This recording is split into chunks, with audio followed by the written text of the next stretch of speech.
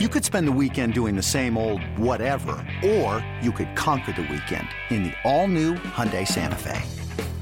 Visit HyundaiUSA.com for more details. Hyundai, there's joy in every journey.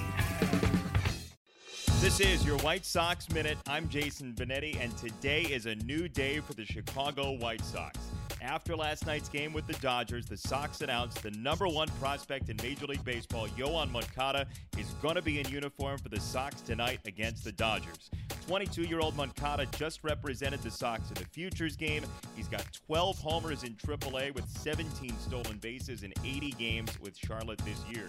Last season, Moncada was the Baseball America Minor League Player of the Year. He was in the Red Sox system then and came over to the White Sox in the offseason trade for Chris Sale. Moncada's arrival comes after the Sox traded Todd Frazier, David Robertson, and Tommy Kahnle to the Yankees for a package of 4 players, including Blake Rutherford, an outfielder who's the 30th ranked prospect in baseball, according to MLB.com. Sox and Dodgers tonight. Moncada's debut scheduled 7:10 first pitch.